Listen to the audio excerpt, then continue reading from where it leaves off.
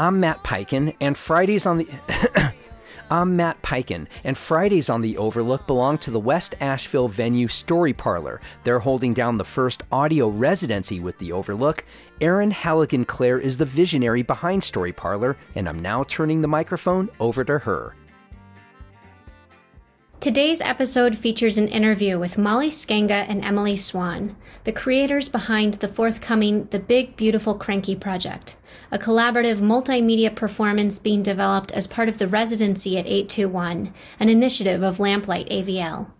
The show will premiere at Story Parlor on Saturday, March 4th, followed by a matinee on Sunday, March 5th at the Residency at 821. When you both first came to me with this project and potentially putting up an iteration of it or two at Story Parlor, I'm not going to lie, I first imagined the Big Beautiful Crankie project to be these big kind of curmudgeon-y characters who would eventually find happiness and joy, which spoke to me on a personal level. But in reality, a crankie is a very old form of storytelling, like a moving panorama or scrolls that you use to crank and move a story across the screen. But I thought I'd leave it more to the experts if you could share a little bit about what a crankie is and perhaps a bit about its history. The history of crankies, actually, we were looking this up recently, and they used to be called panoramas. And they were used in the U.S. to show Western expansion. So travelers would go out west and draw of their travels and then come back to the East Coast and share with people the scenes of what they saw and what was going on out west and try and get people to move that way. Peter Schumann from Bread and Puppet actually coined the word cranky. So it was panoramas before, and he's one of our big inspirations. You can also buy a receipt paper if you wanted to do a small one. You can buy like a receipt scroll and then just use a shoebox and pencils. Yeah. There's really simple, and people make simple crankies all the time. We've never really made a crankie until now, but our guy, Colin Buxton, he's a local woodworker, and the crankie he made us is phenomenal. It's huge. He didn't even put a nail in it, and he's built this huge, it's so much bigger than you are expecting. I couldn't believe it when I saw it the other day. I saw it for the first time. And the way that he's doing it, we wanted to just have one frame and then switch the scrolls out since there's 4 of them. So he's got 2 slots that the dowels come out of, and then they latch in with this little knob that he made. And so they latch in so you can crank them, and you can take the cranks off of each of the dowels. So they'll be on scrolls, and we'll just be like switching them out in between. Crankies have been on my to-do list for my long-time life goals for years. It's a great life goal. I finally checked it off. Yeah, we've been talking about it for a long time. We like to have just events at our house and build things and have people come together and perform things and just have fun together. And so we were always planning on having some sort of cranky weekend. We thought that maybe we'd just make mini crankies with our friends and all tell stories that we felt like telling and just little funny things. And then this just grew and grew into a bigger and bigger idea. We have a lot of really creative people in this community in Asheville. So people have come together. We've got some builders and painters and storytellers and poets and musicians and everything. So it all just came together into a really big project. When we first started, we put a call to action in the community. We were like, come join us for this project, anyone. We don't necessarily want people who call themselves artists or call themselves musicians. We want people to come and then see what comes out of them. And we had 30 people at our first meeting at our house, and we were like, oh no, what have we done? And those people are still in and out, but the core crew has come to the meetings, and we've broken out in different rooms and written about what we wanted the story to be. And we narrowed it down to wanting to think about how you can get wrapped up in things that have happened in your past life or in your past, and like how to figure out those things and find connection. And then we kind of took that idea and wrote like 4 different stories and then whittled it down and then came up with what we have. It's been a long process. I remember thinking, Molly and I were having breakfast together. We're roommates. So we were like, whoa, this is hard. We're collaborating with 12 people who all have stories to tell. And how do we create a story together? Yeah. And then we were like, this is what we wanted. This is what we asked for. And that's what's so beautiful about this project, is that it's coming from 12 different people. We also had people Zooming in from out of state. So we would have a Zoom group. One of the things that we did a lot in our earlier meetings was we would break out into groups. We would probably break out into 4 different groups or 3 different groups. And we'd be like, okay, talk about what theme you want And then everybody would come together after. We'd set a timer for half an hour or something. We'd talk about themes, and then we'd come back together and we'd be like, okay, we talked about this theme. I don't even remember. We said growth and honestly, change. And our process it's grown. This is our first big project together. So we've been figuring out our process. After every meeting, we would debrief and be like, okay, next time we talked about theme for 3 hours. Now let's think about character and plot and how to incorporate the things that everyone is trying to add to the story and make it what we want and make it beautiful. And I think one of our friends was pointed out that it's not just a Crankie now, it's this epic, this Crankie epic where we have all these different stories playing into one. So it's been really awesome. So the basis of the show is described as following a girl's journey to joy, nourishment, and connection as she disentangles all that she thought she knew. And I'm going to play a clip here from the project, which is an original song by one of your collaborators, Zach Houston, who is an artist in New York City. Yeah, I think this song is the culmination of the show, really. As far But it actually helped guide the story. We wrote the story, and then he wrote the song, and we've changed the story and added different parts because of the song, because we loved his words. Yeah, it's interesting the way that it all went, because we had people writing stuff before, other parts, like the beginning. I guess the beginning was written first, but then Zach's song, he finished it really quick. And so we had this song, and it was actually going to be in a different part of the show, but then we listened to it and we were like, oh, this has to be the big finale song. Yeah. When I first heard it, it sounded almost like what would be behind the trailer. Yes. Yeah. Really wonderful. Well, here we go. This is Zach Houston, who wrote Many Hands in the Great Bonfire, one of the songs of the Big Beautiful Crankie project. My name is Zach Houston, and I'm a songwriter and an actor living in New York City. The ideas behind the song Many Hands in the Great Bonfire came from attending early meetings for this project. I was sitting on Zoom many miles away and hearing the Crankie crew dream up the story they wanted to tell. And in each version of it, some of the same themes kept coming up. They were themes about community, about human interconnectedness, and a kind of lost mythical layer of life. I was then inspired to write a sort of triumphant song about ending isolation and coming back into the mutual responsibility, care, and joy of community. I am deeply enamored of this group of artists and the beautiful things they're making. The fact that they held space for me all the way from New York City to contribute in some small way to their communal creation is an act of the greatest hospitality and open-hearted artistic spirit, and I thank them for it. I think Asheville and the whole world are very lucky to have this big, beautiful, Crankie crew. Thank you.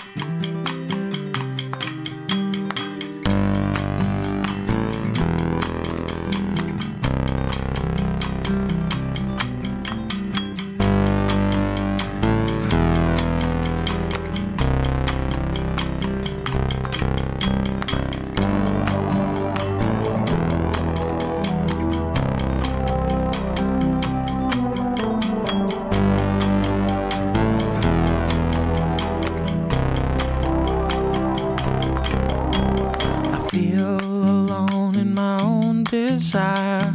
Many hands make the work much lighter. What I hold in my head is a fake empire. Many hands built a great bonfire. There was joy even at a funeral pyre. Many hands make the work much lighter. The moon is the night of the evening squire. Many hands built a great bonfire.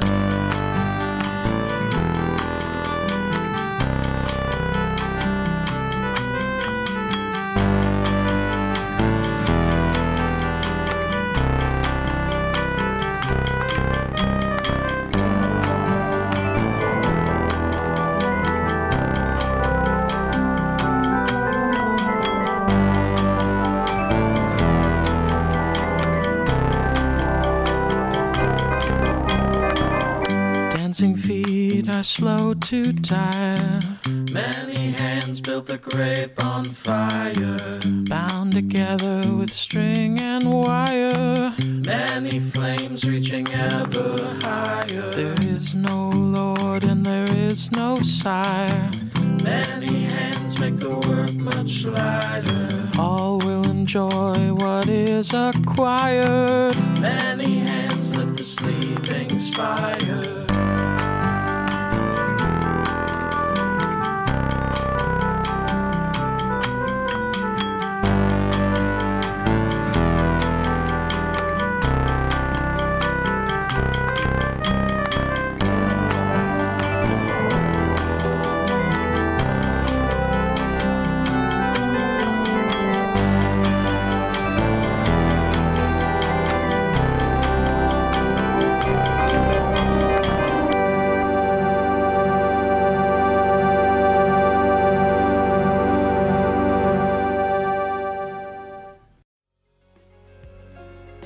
Matt Peiken here from The Overlook. Just as I interview my guests, I interview my sponsors. Those conversations are what you hear as advertisements on The Overlook. No other media outlet in town gives you that much time for your messages, so your ads don't sound like ads. They sound like advice or points of view that really help listeners. And that's how listeners of The Overlook will come to think of you, as helpful members of the community. Become a sponsor of The Overlook. Email me at matt@podavl.com. We're back with the creators of the Big Beautiful Crankie project, Molly Skanga and Emily Swan, two of over a dozen artists involved in this multidisciplinary collaborative project featuring music, storytelling, dance, visual art, and of course, a cranky. Here's Emily with more on the show's story. It's about a girl who lives in a neighborhood and the vine is taking over her house in the neighborhood, and there's this relationship with it that it's this bad thing. And throughout the story, she gets to understand her relationship with the vine as the vine kind of guides her on this journey. Yeah, and through that, we've had there's a music piece. There's 2 songs that were written. You just heard one by Zach Houston. We have another song by musician Alice Bradley.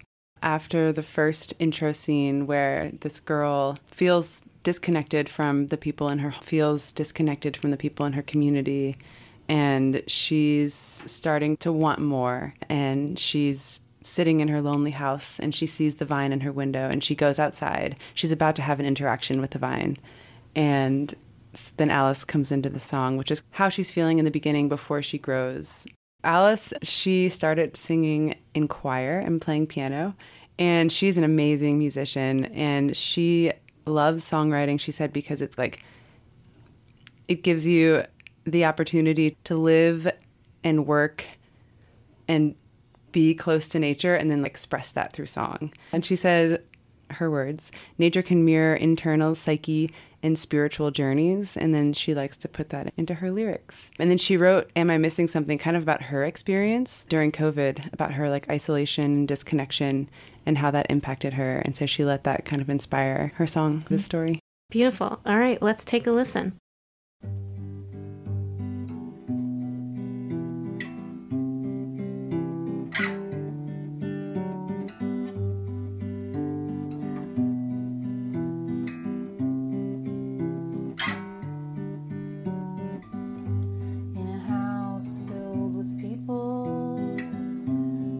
On a closed door. It's 3:15. Now it's 4:15.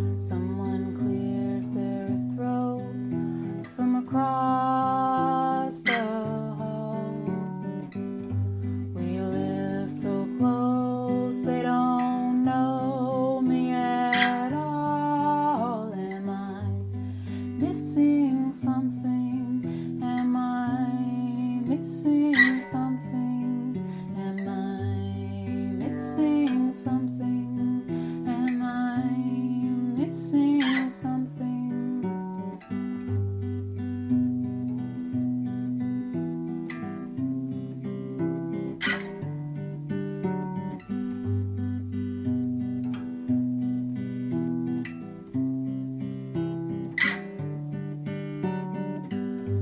I scroll through my phone till it all looks the same.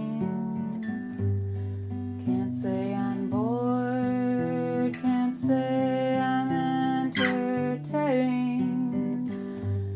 but everyone seems fine, just fine, and I got all these feelings.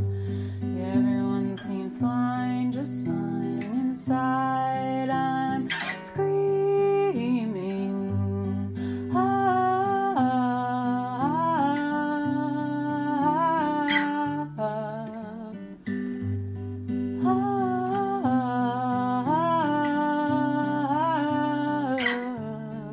Am I missing something? Am I missing something? Am I missing something? Am I missing something? Am I missing something? Am I missing something? Am I missing something? Am I missing something? We wanted to talk about how we experience life collectively. We realize that everyone has a story to tell. And so I think as a group, we started to talk about what it's like to live in this world and what it's like to experience our feelings and to find something within us that we didn't know we had. Find that we could play an instrument, or find that we have connection to the earth or people or a neighbor. So yeah, just sharing those stories and then figuring out how to put it into the greater story. I think it's returning to like those deep truths and like the things that get lost day to day. Yeah. And I think what's been really cool is having the writers try and write something, and then Molly as an artist is, let's think about how to paint that. And then her talking about how to paint it actually then changes the story a little bit. And then the story then changes the paint. And it's this like braid of us figuring out. Yeah. Yeah, and I think it's also just like pushing your boundaries. I think that's like the overarching theme of this whole project that we've been doing, is like believing in yourself and trying new things that you didn't think that you could do. Because even like some of the stories that were described to me, I was like, I definitely can't paint that. There's no way I can pull this off. And I'm like sitting there, oh my gosh, like how do I make this look like what I want it to be? And I don't know if I'm good enough for this. And then we come back and we get to and just trying new things. And really we can do anything we want to do. We just have to try it. Okay, so this is an excerpt from Matt Dillon. And I want to share Matt Dillon's writing philosophy. Matt says, stories have the unique ability to take us on a journey without taking us out of our seats.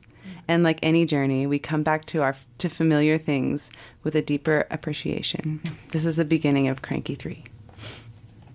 There are certain things every little girl knows until the world makes her forget, until it has eroded from her like cuneiform from stone. We know everything and you know nothing, the world says. We know the speed of light, the speed of sound, the speed of love, and the speed of sorrow, the world says. What do you know? We know the number of months in a year, the number of days in a month, the number of seconds in a day, and how brief it is to be young, the world says. What do you know? We know the sugar content of wheat, soybeans, and corn. We know the market indices and supply chains and gross domestic product, the world says. What do you know? We know about mean, mode, and median distributions. We know tensile strength, flashpoints, rotational momentum, amperage, and the exact levers of power, the world says. What do you know? You know nothing, and we know everything, the world says. So the little girl's voice shrinks inside herself, and she trusts only what the world tells her. The girl finds that she is always awaiting for the world to tell her whether she is right or wrong. But now, as the girl with the red scarf sat under a roof of sinewy vines, she began to discover things in a way that felt like remembering. I'm kind of hoping that the audience takes away kind of a feeling of empowerment, because, well, I don't know if everyone's going to know that about like all the people that worked on this story, but we're all just people in the world that have our separate lives that we live, and we have full-time jobs, and we have a lot of other stuff that we have to deal with, but you can make art and you can make something beautiful, and you can do something that you've always dreamed of, just like on the side. And it's not really on the side. It's like, to us, yeah. This is like what we want to be doing. This is our passion, and just to be empowered to follow your dreams and make something that you've always wanted to make. I feel alone in my own desire.